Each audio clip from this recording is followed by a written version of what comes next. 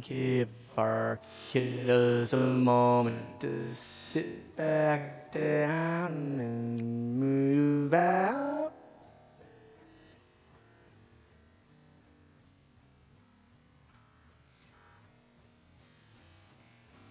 All right.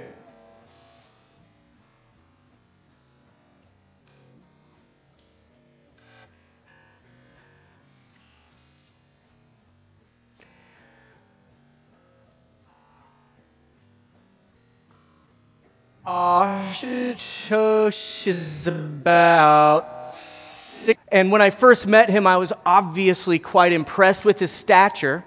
But as we began to pray, I realized he was actually a gentle man. He was a bit of a gentle giant. As he prayed, his voice cracked and quivered. Tears streamed down his face as he prayed for the people of Orissa. And as I began to understand a little more of his story, Ashutosh explained to me that he had arrived in 2012 with the plan to help start a church in this state in India. And as he began to put his house in order, a man came over wearing a police uniform and flashed his badge, so to speak, and began asking Ashutosh a few questions.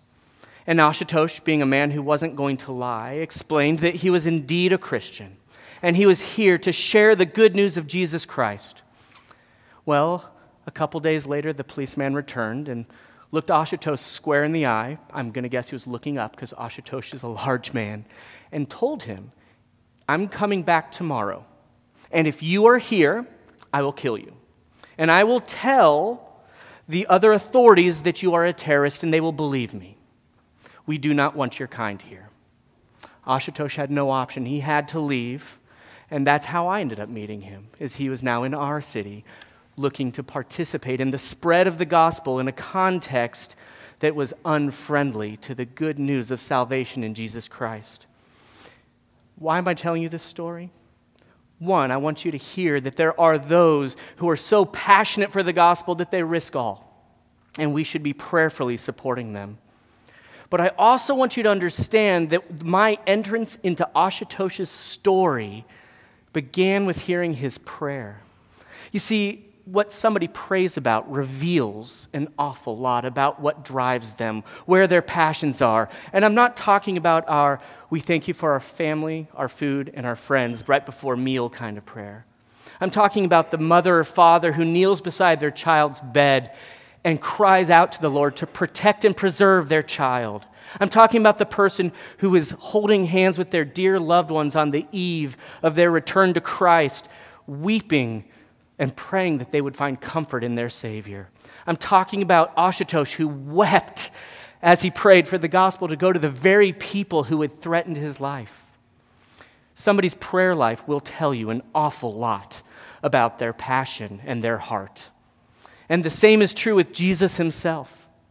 As we look at Matthew chapter 6, verses 9 through 13, we will hear Jesus telling us how to pray. It's something we are so familiar with that I think we often miss the beauty and the power of this prayer and what it reveals about our Savior.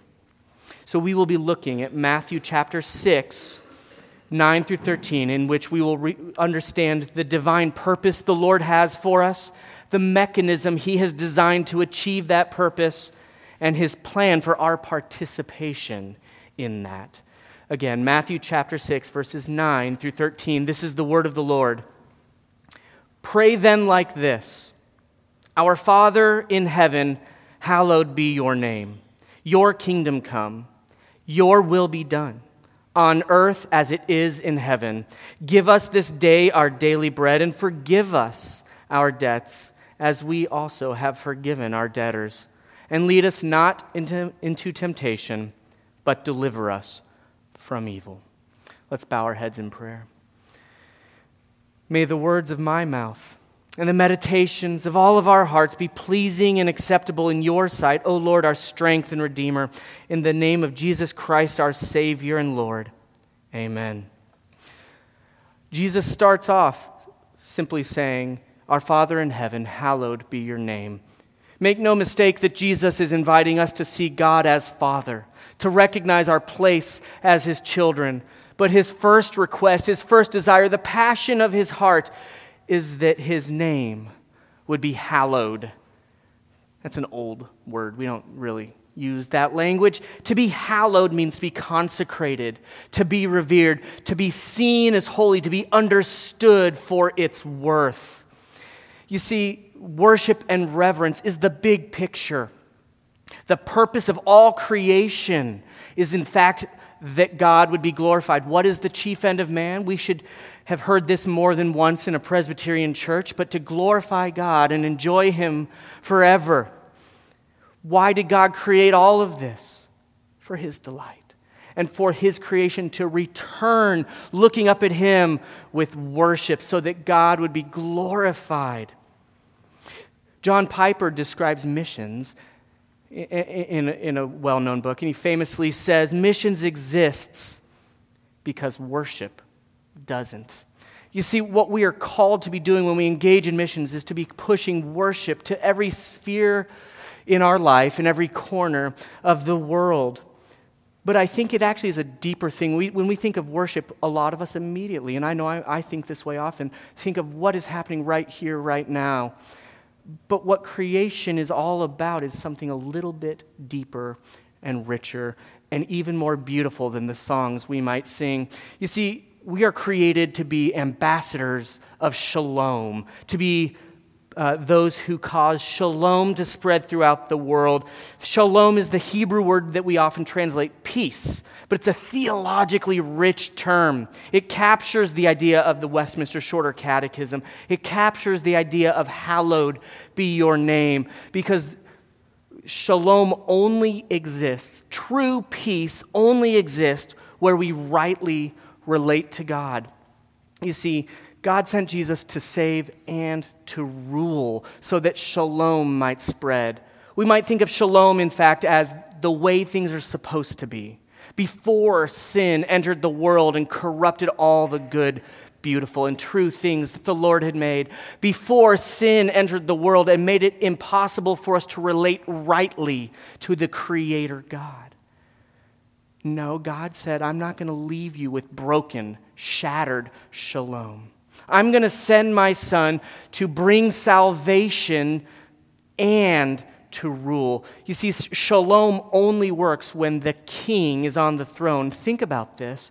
Jesus in his life, these are the various steps of kingship. He was anointed in his baptism. And at the cross, he won his kingdom back from the dominion of death and the devil. And not only that, he defined what his kingdom was like as he died on the cross to save his people. His ascension, when he went up to heaven bodily, is his coronation. And we await his return, in which he will make his kingdom fully manifest. You see, as God's people, we're called to shalom, to be shalom makers as members of the kingdom of God, in which Jesus is our king and rules. There can be no shalom where there is not worship of the one true God.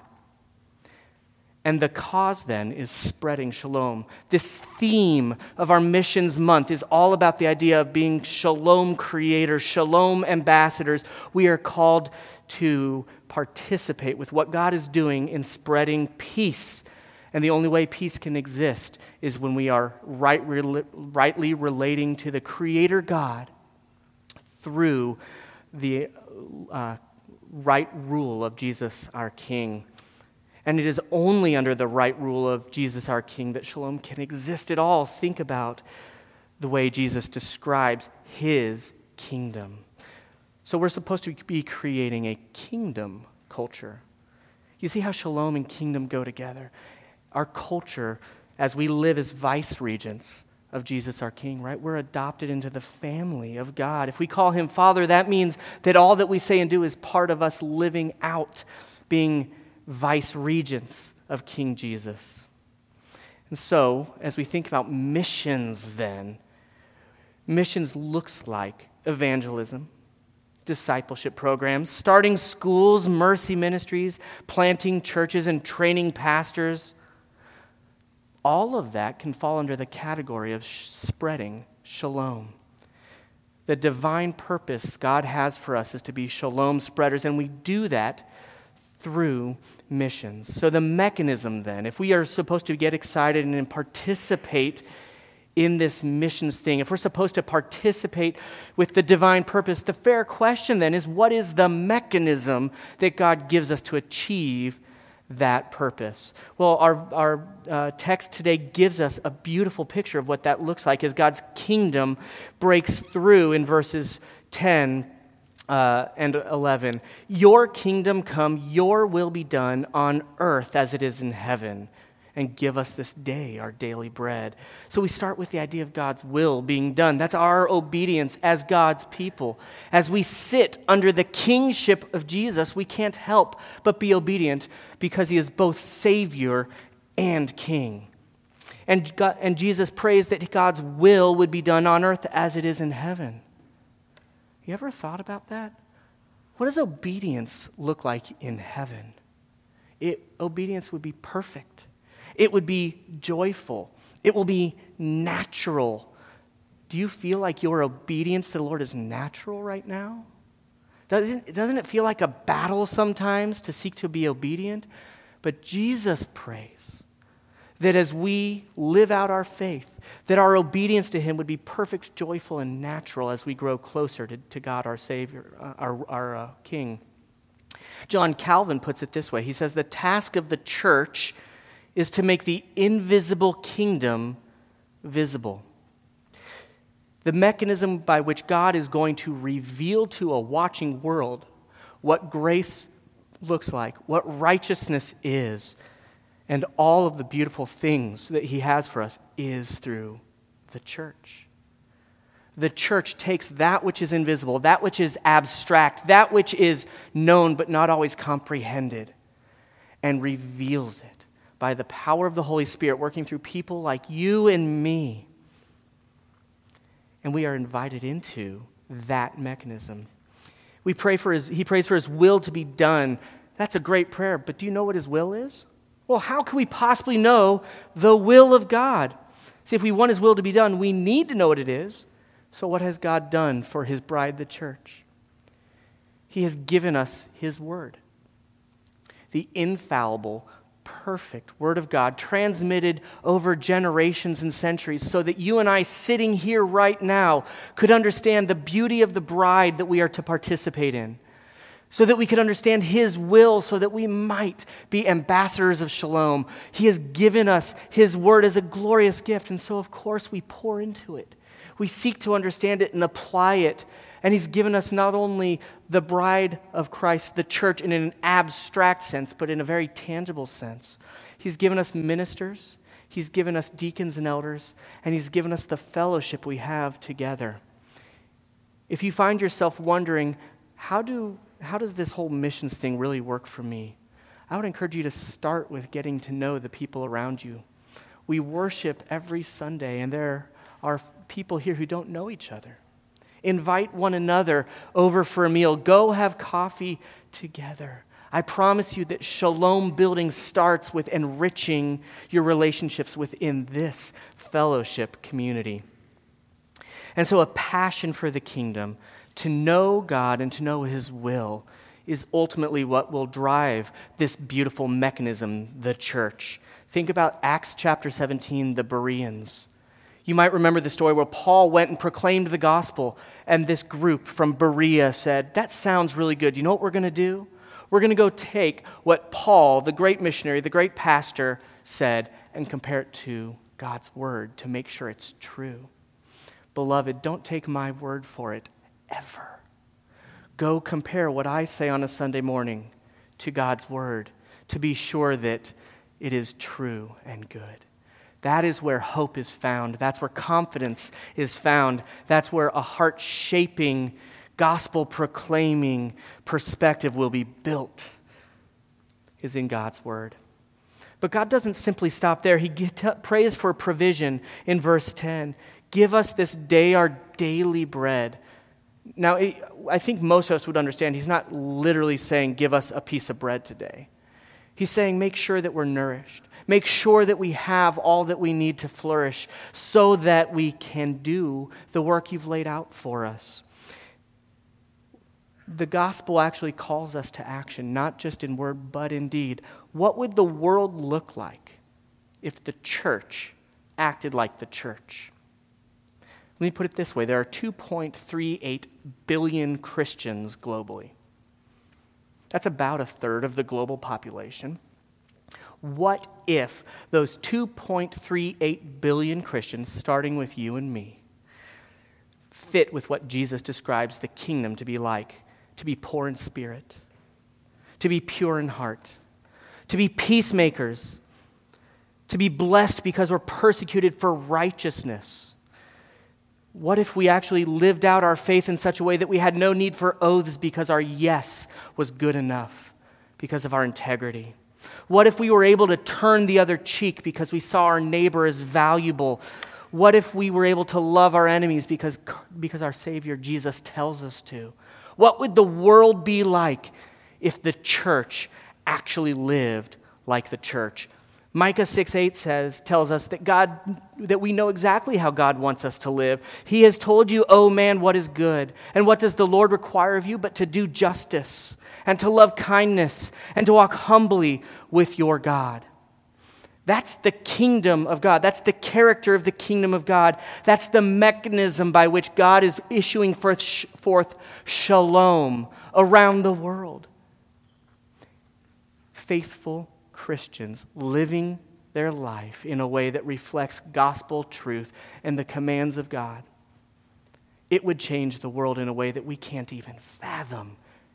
So, if we're supposed to recognize God's divine purpose, delight in and participate in the mechanism to achieve that purpose, then our third question is, what is God's plan for our participation? How does God want us to move from being observers to participants? Well, it's forgiving of debts, of course. Look at verse 12. Jesus prays, "And forgive us our debts as we have also forgiven our debtors." And then verse 13 continues, "And lead us not into temptation, but deliver us from evil." Do you see that our entrance into the kingdom comes through forgiveness? Our entrance into the kingdom comes through grace. Brothers and sisters, if you've heard what I've said so far this morning and think, I need to go be really passionate for the kingdom so that God will accept me, then you have missed the good news of the gospel. If I have in any way communicated that we do these things so that God can work, you have missed the glory of our Savior. He invites us to participate through forgiveness of our sins, and that causes us to be forgiving people. The gospel is good. And so we have a leading and preserving by the Holy Spirit. In John chapter 15, Jesus tells us, "When the Helper comes, whom I will send to you from the Father, the Spirit of truth, who proceeds from the Father, he will bear witness about me." Your ability and my ability to have faith in Jesus Christ, to trust him for salvation, starts with the simple fact that he sent the Holy Spirit to confirm and affirm what is true in the Scriptures, so that you and I might actually have our hearts changed, that we might trust and believe in Jesus, and so that God might be glorified as we live as kingdom dwellers, those who delight in the good news of the gospel and delight in the good laws God has given us. The Holy Spirit will lead and preserve us so that we can participate with what God is doing. Verse 13 tells us that deliverance is given, not earned. Lead us not into temptation, but deliver us from the evil one. Right? The promise or the prayer there is not that we would be so strong and so great that we're not tempted, that we're not struggling, that we are victorious. No. The prayer there is that we would be delivered. We who are helpless, we who have no power over the world, the flesh, and the devil might, by God's grace, be delivered. And that begins with forgiveness of sins, doesn't it? How are we going to be delivered if we're at war, if we're at enmity with the Creator God? So we are invited by grace through faith that we might know Jesus as Savior, be kingdom dwellers be those who love justice and love kindness and walk humbly with our God. How does all that happen? By the Holy Spirit convicting our hearts and drawing us to our Savior, so that we might sound and look and behave like Colossians 1 tells us. And you, who were once alienated and hostile in mind, doing evil deeds, he is now reconciled in his body of flesh by his death, in order to present you as holy and blameless and above reproach before him. We are bought with a price, brought into the family of God to participate through the forgiving of our debts, so that we can be forgiving people, so that we can avoid or fight temptation. We're called into battle. We were literally picked up from being enemies of God and put on his side in his army. So we go to battle. But we go to battle through missions in faith as already victorious. Ephesians 6, the classic put on the whole armor of God verses, right? It starts with this: be strong in the Lord and in the strength of his might. Put on the whole armor of God, that you may be able to stand against the schemes of the devil. For we do not wrestle against flesh and blood, but against the rulers, against the authorities, against the cosmic powers over this present darkness, against the spiritual forces of evil in the heavenly places.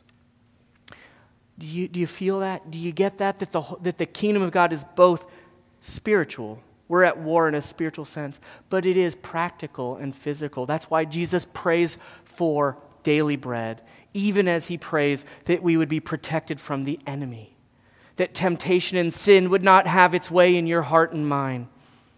And so we have hope. We have joy.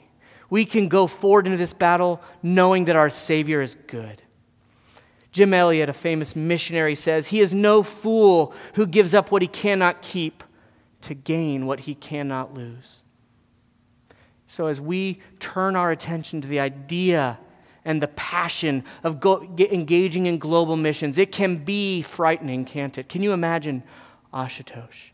Can you imagine what it felt like for him to have his very life threatened? Can you imagine what it was like to be chased out away from the very people he sought to minister to? But he's no fool.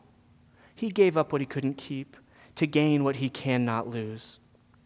We are called to have the same perspective. So I'm going to close with Matthew chapter 20, verses 25 to 28. But Jesus called to him and said, "You know that the rulers of the Gentiles lord it over them, and their great ones exercise authority over them.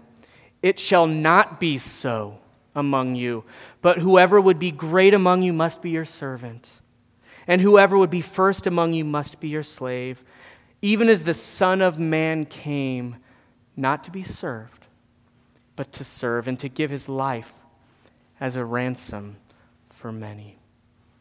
The divine purpose is that shalom would go to every corner of the earth. His mechanism is the church. It's you. And the plan for participation is that we would be forgiven of our debts so that we can participate and imitate Christ, who gave himself as a ransom for many. That is our great hope. That is what we proclaim, and that is what we send our missionaries to share. Let's bow our heads in prayer. Heavenly Father, we thank you that your promises are yes and amen in Jesus. We thank you that you don't call us to yourself and tell us to be good, but in fact you call us to yourself and renew us. That our forgiveness of sins is a gift from you, and that our empowerment for mission is a gift from you, as you have sent the helper into our hearts, that we might be effective for the proclamation of the gospel, both here in Brookhaven and around the world. We ask that you would give us a passion for your kingdom, because we already know you are victorious even now over the world, the flesh, and the devil. We ask that your presence would give us hope and joy. In Jesus' name we pray. Amen.